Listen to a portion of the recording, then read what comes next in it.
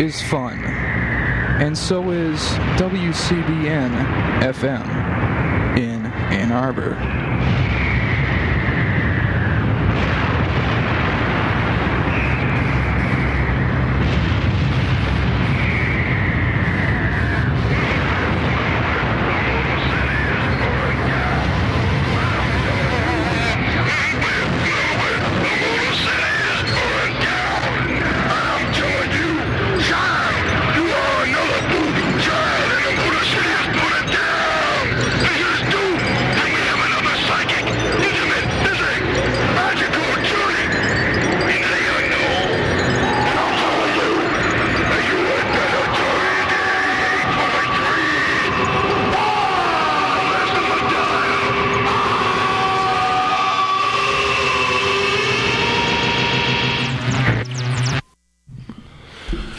Well, good evening, and it's about 6:30 p.m., and welcome to another edition of Gray Matters, the weekly news and media talk show. My name is Dick Whaley. Jim has some family business tonight, so I want to wish Lillian a happy birthday, and we'll see him next week. Obviously, the confluence of Inauguration Day with MLK Day is almost a sort of a poetic justice for Barack Obama, so we'll talk a little bit about that tonight. I don't usually pay much attention to Inauguration Day. It's the pomp and the circumstance. I think most of the presidents in recent years have been pretty substandard by American history. But I think Barack Obama is an exception. And Barack Obama, I think, once again today at his inauguration, sort of delivered a solid inaugural. I don't think it's going to go down in history with Lincoln's second inaugural or anything like that, or John F. Kennedy's famous address that, of course, was written by Ted Sorensen. But I think that it is indicative that this speech, and I think, the ceremony was nice with all the diverse voices.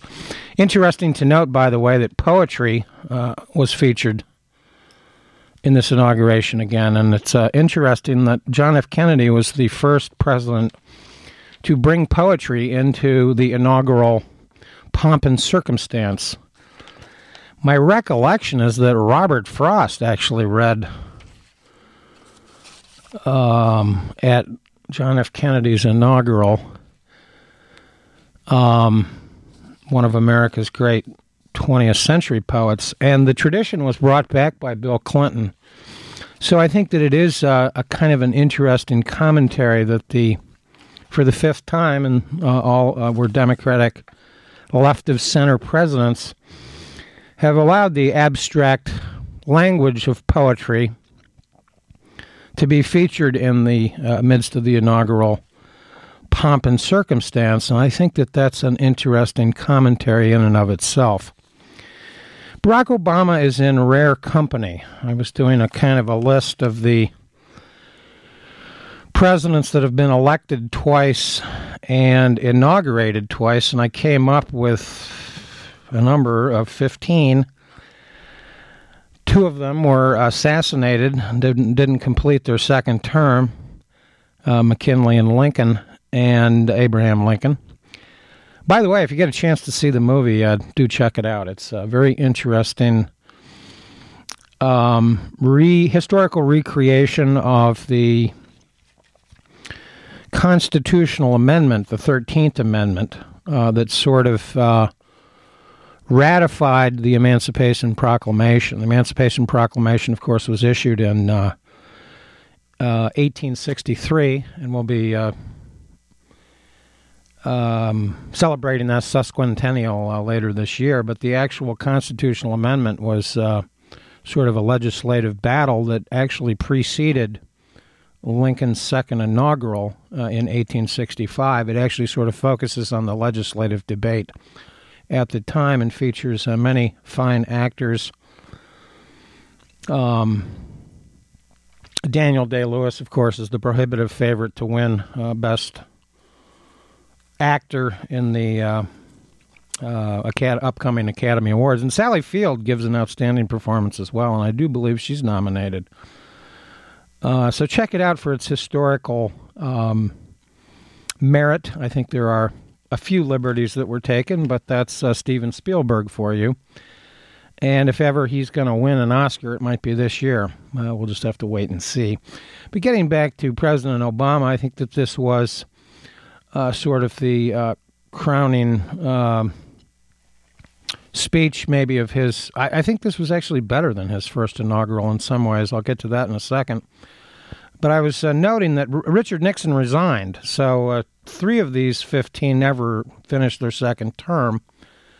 4 of them were our most famous generals. Now, Jackson, of course, was a famous general from the War of 1812. As one historian joked about the War of 1812, nobody knows much about it except when it started, which I think is an apposite point.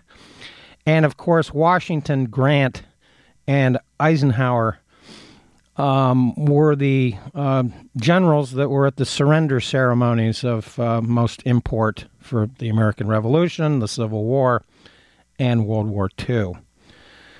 I noted that 4, 5, 6, 7, 8, 9. 9 of them are on our money. And, of course, Jefferson, Washington, Madison, and Monroe are essential founding fathers. Monroe was a younger man, but Madison is characterized as the father of our Constitution. He was a co-author of the Federalist Papers. I would argue that Hamilton and Madison sort of played a co-equal role there. John Jay, a lesser role.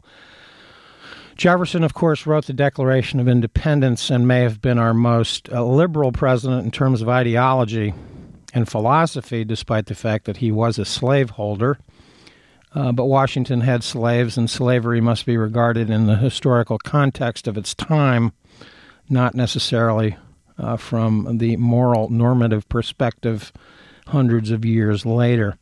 So this puts Barack Obama in very rare territory. Wilson I have down here, Reagan, Clinton, and, of course, George W. Bush. Not much to say about George W. Bush, except that I will paraphrase a famous aphorism about George Washington, probably our greatest American founding father for a variety of reasons. Jefferson probably our most important in terms of the intellectual background that he gave our system of government, including the Bill of Rights. He was in consultation with Madison and insisted on the Bill of Rights as a part of the Constitution. He was a skeptic of centralized power, but he played an important intellectual role in the founding of our country for in many, many areas, including science.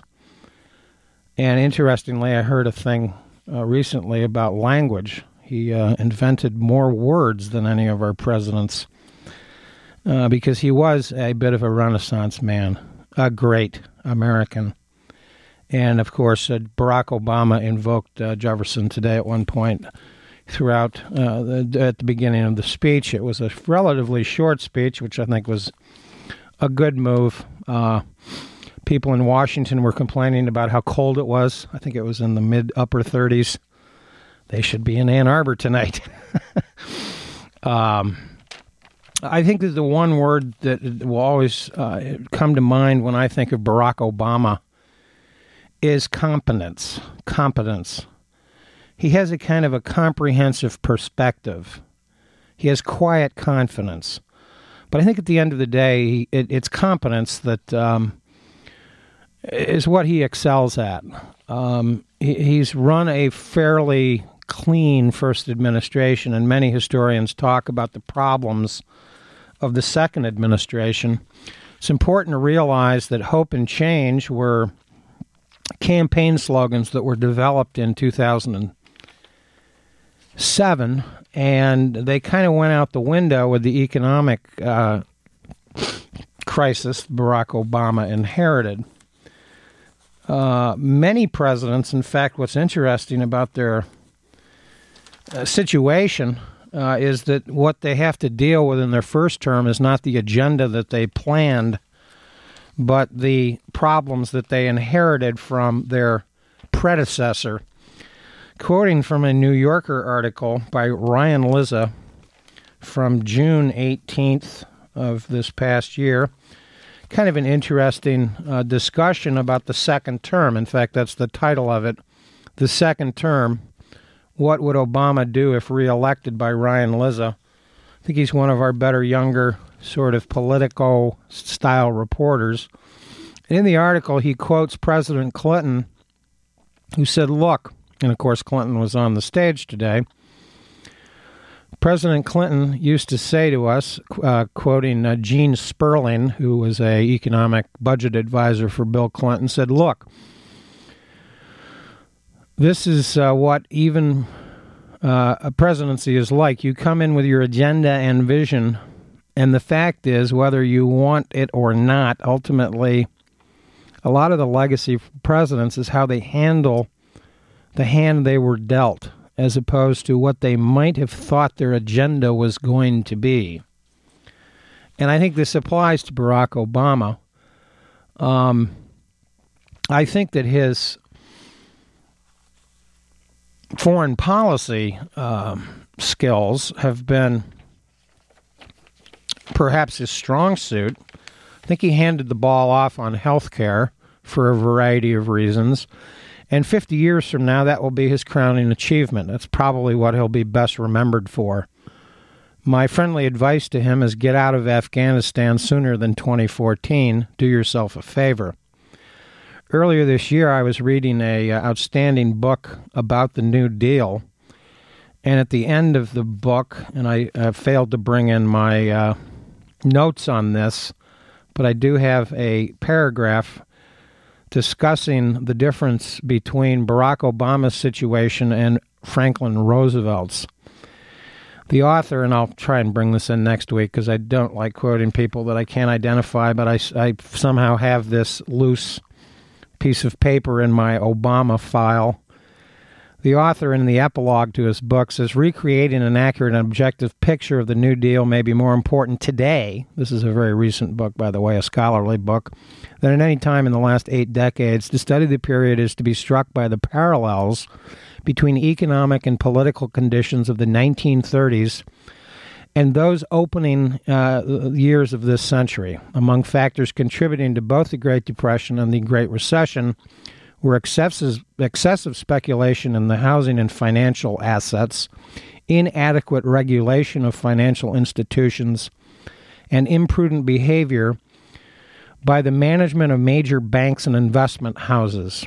Corporate wealth was excessively concentrated in a few hands, and the business community wielded what many believed was excessive influence on the White House and in the halls of Congress. President Roosevelt had no effective model for fighting the worst economic downturn in his generation's experience. Barack Obama did have a model, the New Deal. Franklin Roosevelt ran for office on a platform that overlaid the rhetoric of progressive politics upon a distinctively more centrist mindset. He inherited and extended many of Hoover's policies, including the plans for resolving the banking crisis, and a tax structure heavily dependent on regressive excise taxes. Much of Barack Obama's inherited a financial bailout and tax structure crafted under George W. Bush. Roosevelt and Obama both encountered marked hostility from business leaders, riled by their populist rhetoric and regulatory initiatives, especially in the financial arena. Both worked dramatic changes in the federal government's relationship with the American people. Over-emotional critics attacked Roosevelt, as they have Obama, as a socialist and tyrant, yet both presidents appear to have shared a conviction that their task was not to dismantle American capitalism, but to save it from its own excesses. And I think that that is an interesting juxtaposition of the situation that Obama and FDR had to deal with. The hope, of course, went out the window before Obama was ever inaugurated. he did indeed have to refine the TARP legislation that was passed in September, October of 2008 by a coalition of mainly Democrats and Republicans, and I think a few Republicans. The House Republicans voted against the TARP the first time around, and the stock market collapsed, as well as the global economy. And America really had 1 week to do what it had to do, or that might have, as Ben Bernanke put it, if you don't act by the end of the week, you're not going to have an economy next week. And a call to action, I think, was one of the more poignant aspects of Obama's speech today. I sort of jotted down a few things. Unfortunately, I missed probably the first 5 minutes because I was out shoveling snow, and I didn't realize it was going to start so promptly. But I think they sped things up because people thought it was cold on the mall down there in Washington today. And I have a couple of kind of things that I call this "We the People" speech. Tomorrow we can get the details, and somebody can probably look it up as I'm speaking, to get a concept of how many times he used that expression. Of course, "We the People" is the preamble to the Constitution. And he invoked this phrase, "We the People," to it was a call to action. It was an invocation of togetherness. I thought it was an interesting speech in terms that it linked a lot of specific policy ideas to a little bit of grandiose rhetoric. It might have had a little bit too much State of the Union for a inaugural address, but it was interesting. At one point, he used the phrase Seneca Falls, Selma, and Stonewall. And, of course, that's a kind of a semi-alliteration there. But the significance of those metaphors, of course, is that Seneca Falls is sort of related to women's suffrage, Selma to the civil rights movement, and Stonewall to the gay rights movement. This certainly was the first inaugural address in which the President of the United States dared to even mention gay rights. Bill Clinton may have done so in a sort of backhanded fashion, but I would be surprised if he did.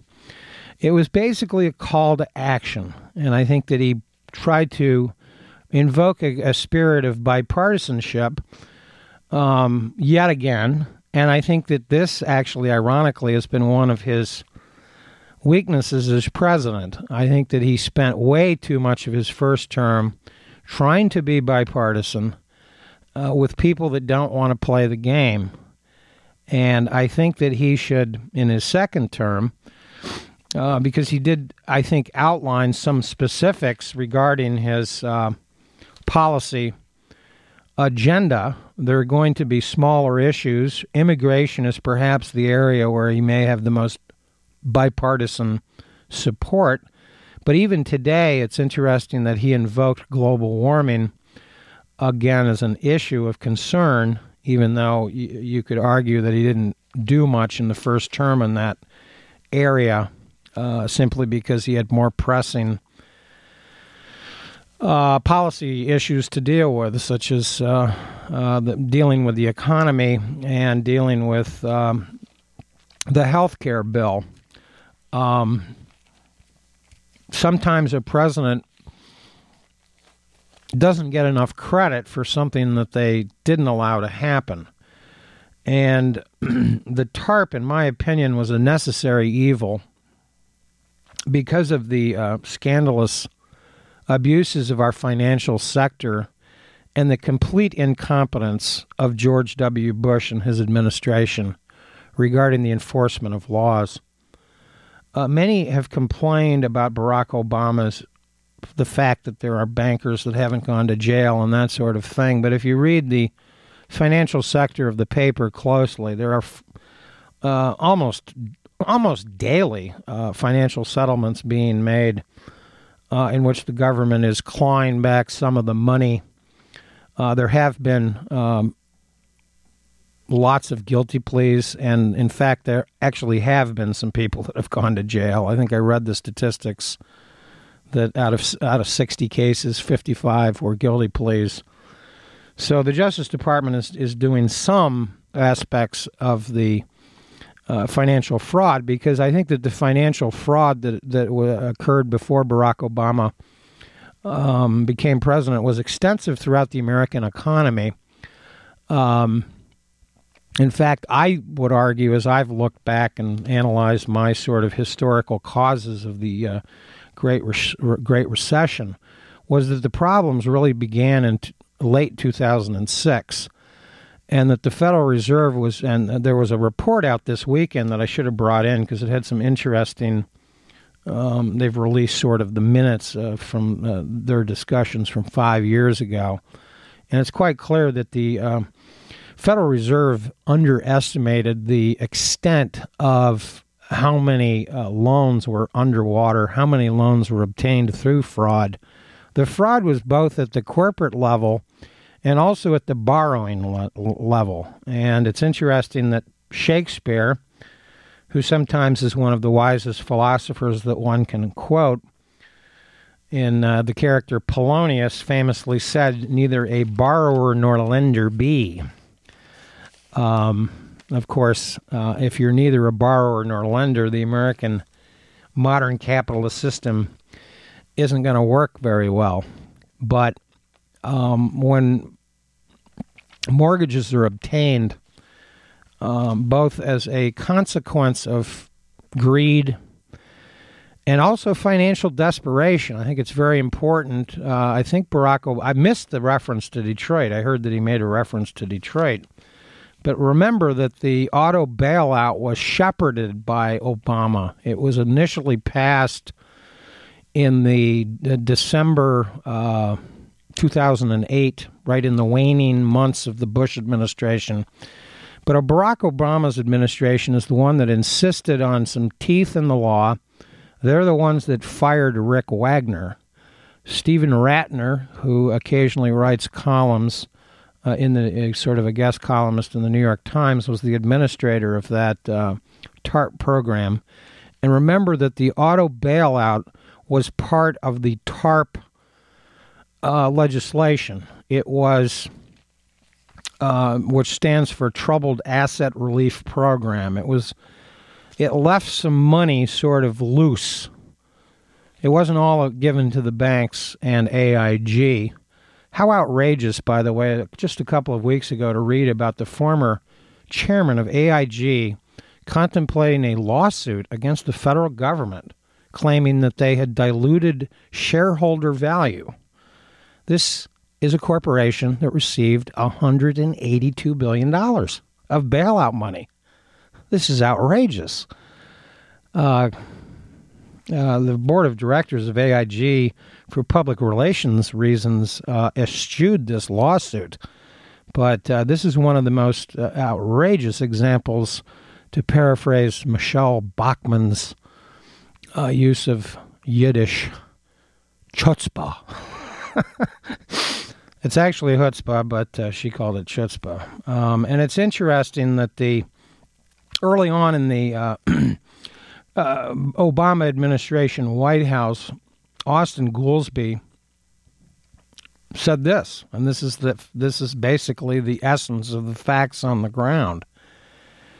He said the problem and I'm quoting here from Brian Liz's article in the June 18th edition of the New Yorker once again. He talked about the policy issues involving the financial situation that the Obama administration inherited.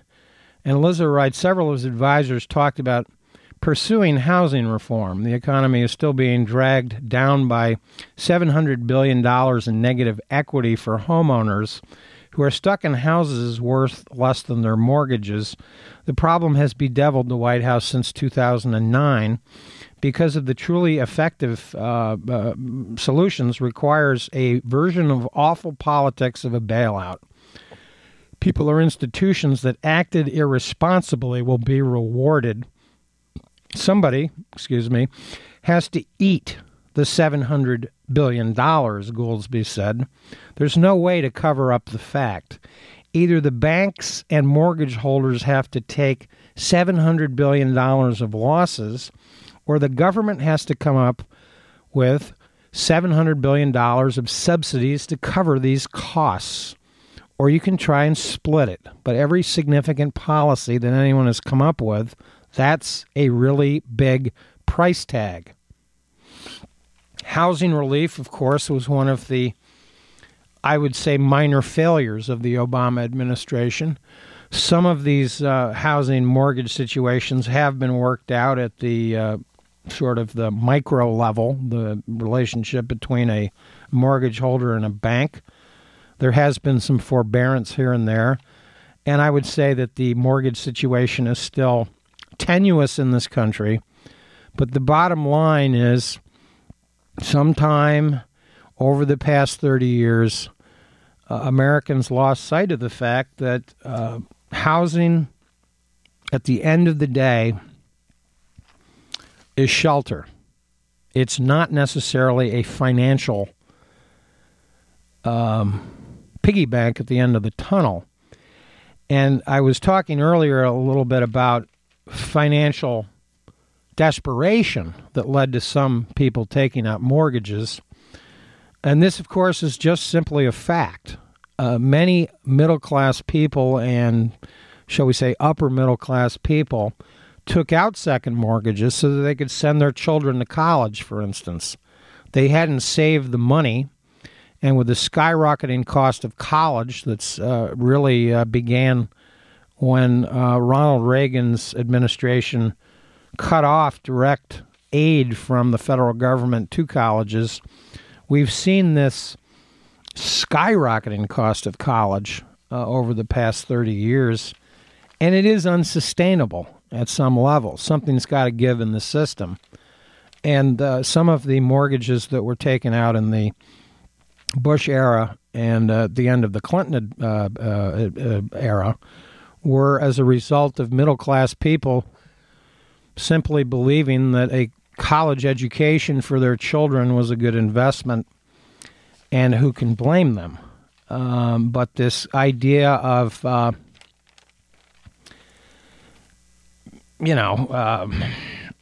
all of the financial collapse was due to corporate greed and that sort of thing, I think is too simplistic. There were many, many factors at play, including irresponsible consumption by some individuals.